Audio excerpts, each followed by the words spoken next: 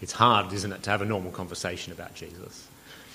Actually, it's just hard to have normal conversations in general sometimes, isn't it? So I thought I'd better do some research and bring the big guns. So I've found Dr. Shona Waters. She's going to help us. She's a PhD in psychology and a leadership coach, and she teaches people how to have normal conversations. So this is great. She's going to help us have normal conversations about Jesus. So Dr. Waters says that to succeed at conversation, you should avoid controversial topics like religion. So to have a normal conversation about Jesus, just don't talk about Jesus at all. That's bold advice, I think. And do you think she's right? Maybe we should just avoid Jesus altogether and talk about tractors or horses or whatever it is that you're interested in, and then we can all go home happy and unoffended. And that's what the New Testament says as well, isn't it? That the Apostle Paul says, don't bother talking about Jesus, doesn't he? And the Apostle Peter says, you're better off talking about the weather. No, that's not what they say. Sometimes I wish that they did say that, but no, instead they tell us to speak about Jesus. And if the New Testament tells us to speak about Jesus, then just maybe it might be possible to actually have a normal conversation about him.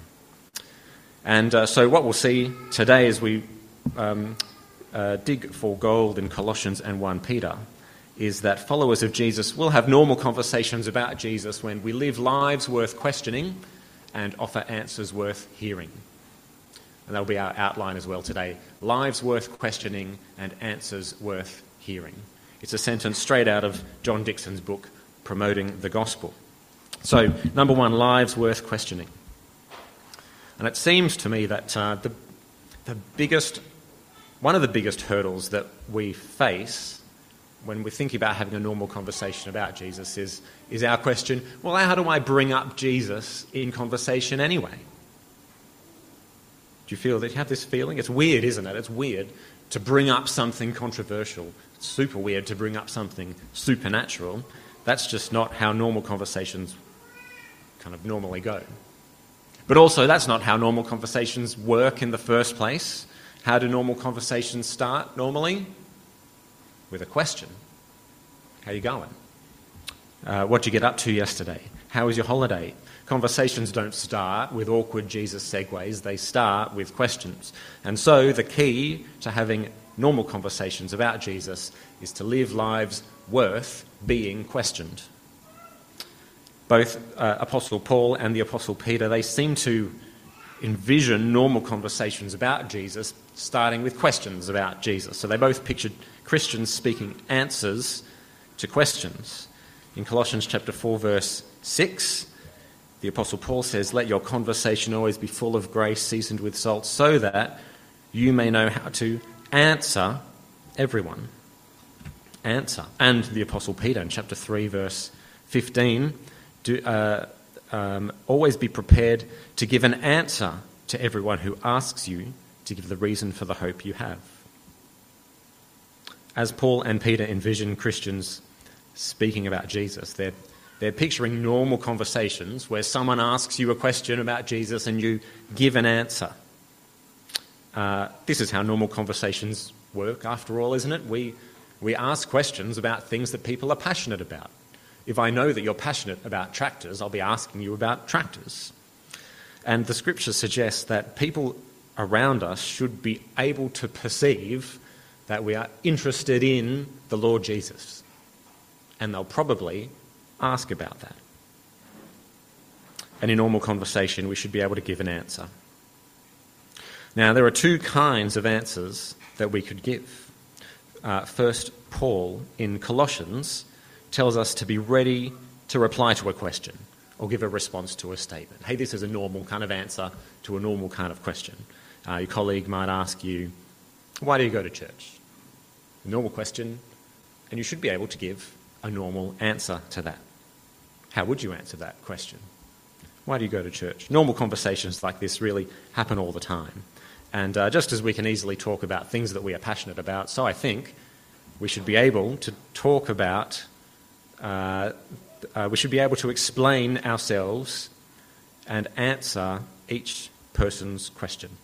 Normal question, normal answer. That's the first type of answer. The second type of answer we could give is the kind that the Apostle Peter is thinking of in 1 Peter chapter 3. And this second type of answer is a kind of a defense or a response to a criticism or an accusation. So some translations of 1 Peter chapter 3, you might have give a defense, but my translation, 1 Peter 3:15, always be prepared to give an answer to everyone who asks you to give the reason for the hope that you have. 1 Peter, we did 1 Peter a few months ago in St. Aidan's, so I'll remind you of the context that 1 Peter is addressed to Christians who are suffering, who are socially ostracised, Christians who are not at home in the Roman Empire. They're criticised for not worshipping the Roman gods. They are slandered. We find in chapter 4 they're slandered for not joining the pagans in wild living. They are called anti-social, anti-religion, anti-everything that we stand for. And Peter tells them to be ready to defend their beliefs and their behaviour against slander and against attack. And this seems to be a normal conversation for them. And it can be a normal conversation for us as well today sometimes, because people don't always follow the rules and avoid controversial topics. People do sometimes ask about controversial topics. And there are lots of positions that Christians tend to hold today that are not really agreed with by a lot of people in our community. You probably have lots of opportunities to defend what you believe about a whole bunch of stuff. There's only so long, isn't there, that you can avoid a topic until someone at the office asks that awkward question. Hey, you're a Christian, aren't you? What do you think about such and such? And the scriptures here encourage you to be ready to defend from the scriptures, using reason, your view that is probably different to our cultural orthodoxy. How are you going to do that? So two different kinds of answers to normal questions, and a defence of the faith. And there are also two kinds of questions as well, and it's worth trying to work out exactly what is being asked, because some questions are head questions, intellectual questions. How could a good God allow suffering? But some questions are emotional questions, they're heart questions. How could God let me suffer like this? And to know what kind of answer to give, you need to know what kind of question is being asked. Your goal in answering the first question, the head question, that might be a defence of the faith that you might need to give.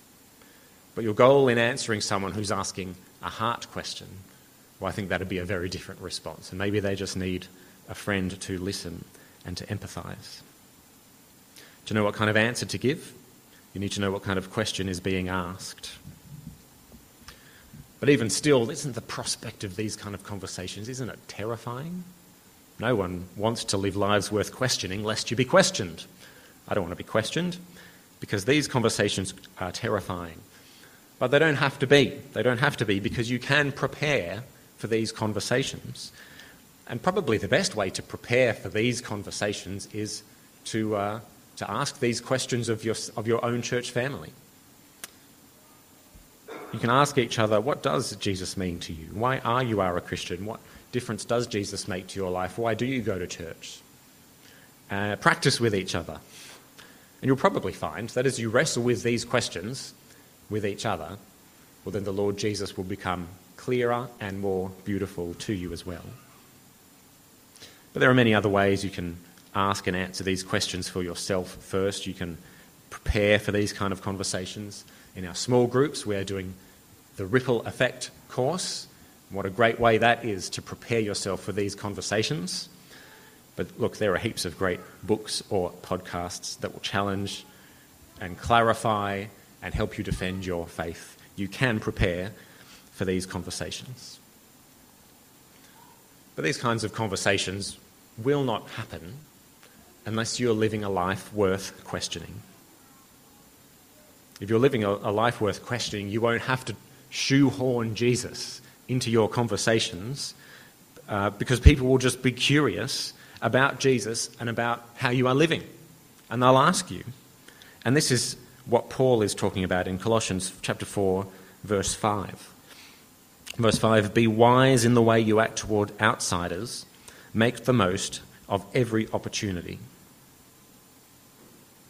Well, are you living a life worth questioning and being wise in the way you act towards outsiders, making the most of every opportunity?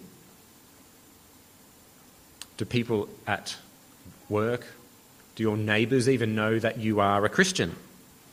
Well, that could be a good place to start. Let them know that you're a Christian, and for the curious, questions will follow. Let's live lives worth questioning.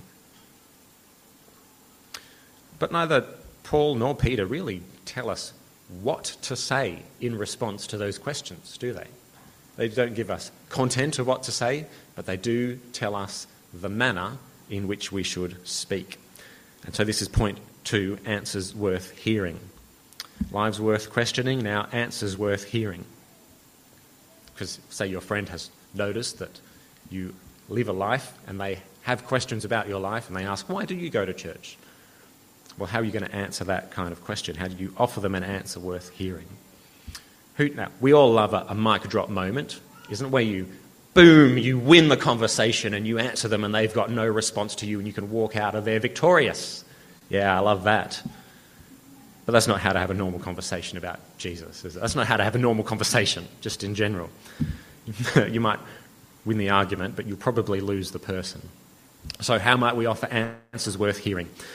Well, Paul in Colossians tells us to speak graciously, and the Apostle Peter in his letter tells us to speak with gentleness and with respect. This is how you offer answers worth hearing. Speak graciously, speak gently, and speak respectfully. And we'll look at each of those in turn. So first, gracious speech. And this is Colossians chapter 4, verse 6. He says, let your conversation be always full of grace, seasoned with salt, so that you may know how to answer everyone. So whatever you say to your friend or your neighbour or your colleague, they should never be put off by the way you speak. Instead, you should win people over by the way you speak. Gracious speech is winsome, it is kind, it is attractive.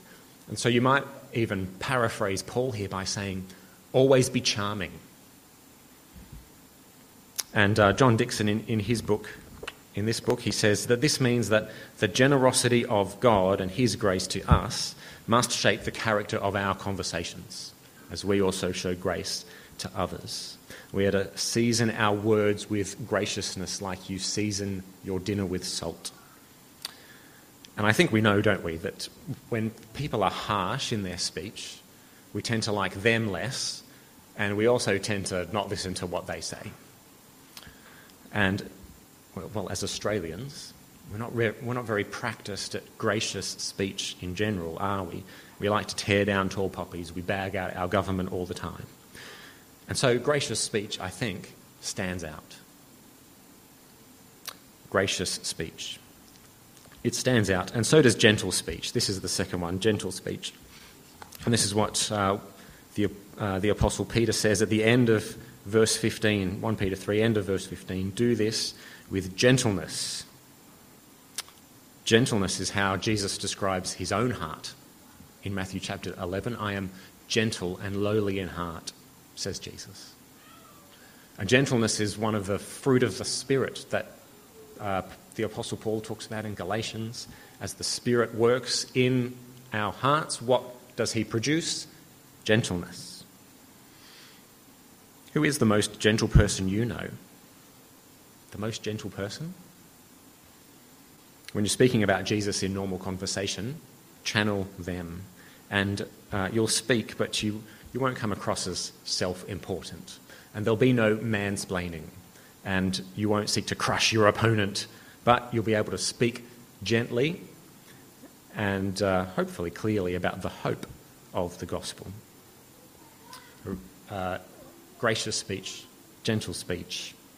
And when you're gentle, you'll also be respectful. So respectful speech. This is the last word of 1 Peter 3:15. Do this with gentleness and respect.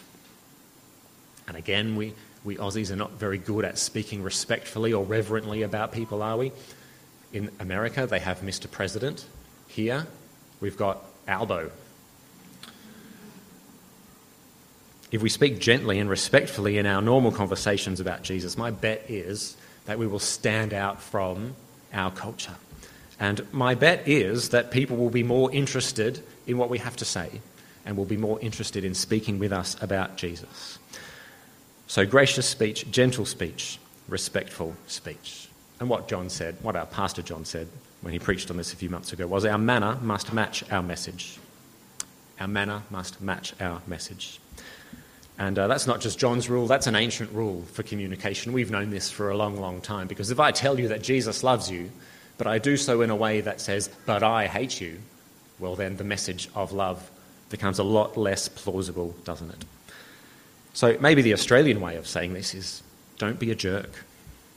You'll offer answers worth hearing if you're not a jerk about it. And for the most part, I have to say, we're pretty good at not being jerks.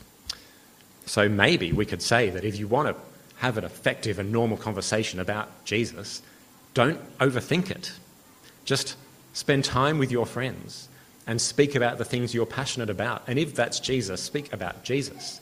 And if that's church, speak about church, speak about faith, hope, speak about love, speak about grace, and you'll be having perfectly normal conversations about Jesus in no time. And the goal of these conversations,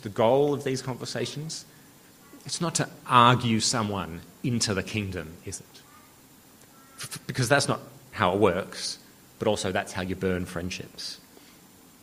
No, I think the goal of normal conversations about Jesus, it is to hold Jesus out to people. And it's to say, hey, this is pretty normal, actually, and it's pretty good. Have you met Jesus? He's actually a pretty great guy, and I find him pretty interesting. And if you'd like to know more about him, well, I'd always love to talk. And the good news is that God, by his Spirit, blesses our normal conversations about his Son. So the pressure is off you. This is the work of the Lord. So let's rest in his grace, the grace of our good and powerful God who changes people's hearts. We can rest in his grace as we calmly and confidently, graciously, gently and respectfully speak about the Lord Jesus in our normal conversations. Let me pray for us and ask that God might work through those conversations. Loving Father, please give us a great confidence in your grace to us in Christ so that we might be confident to talk about Jesus with our friends and family. Please give us many conversations. Please bless those conversations. Please give us the right words to graciously, gently and respectfully answer any question that gets posed to us.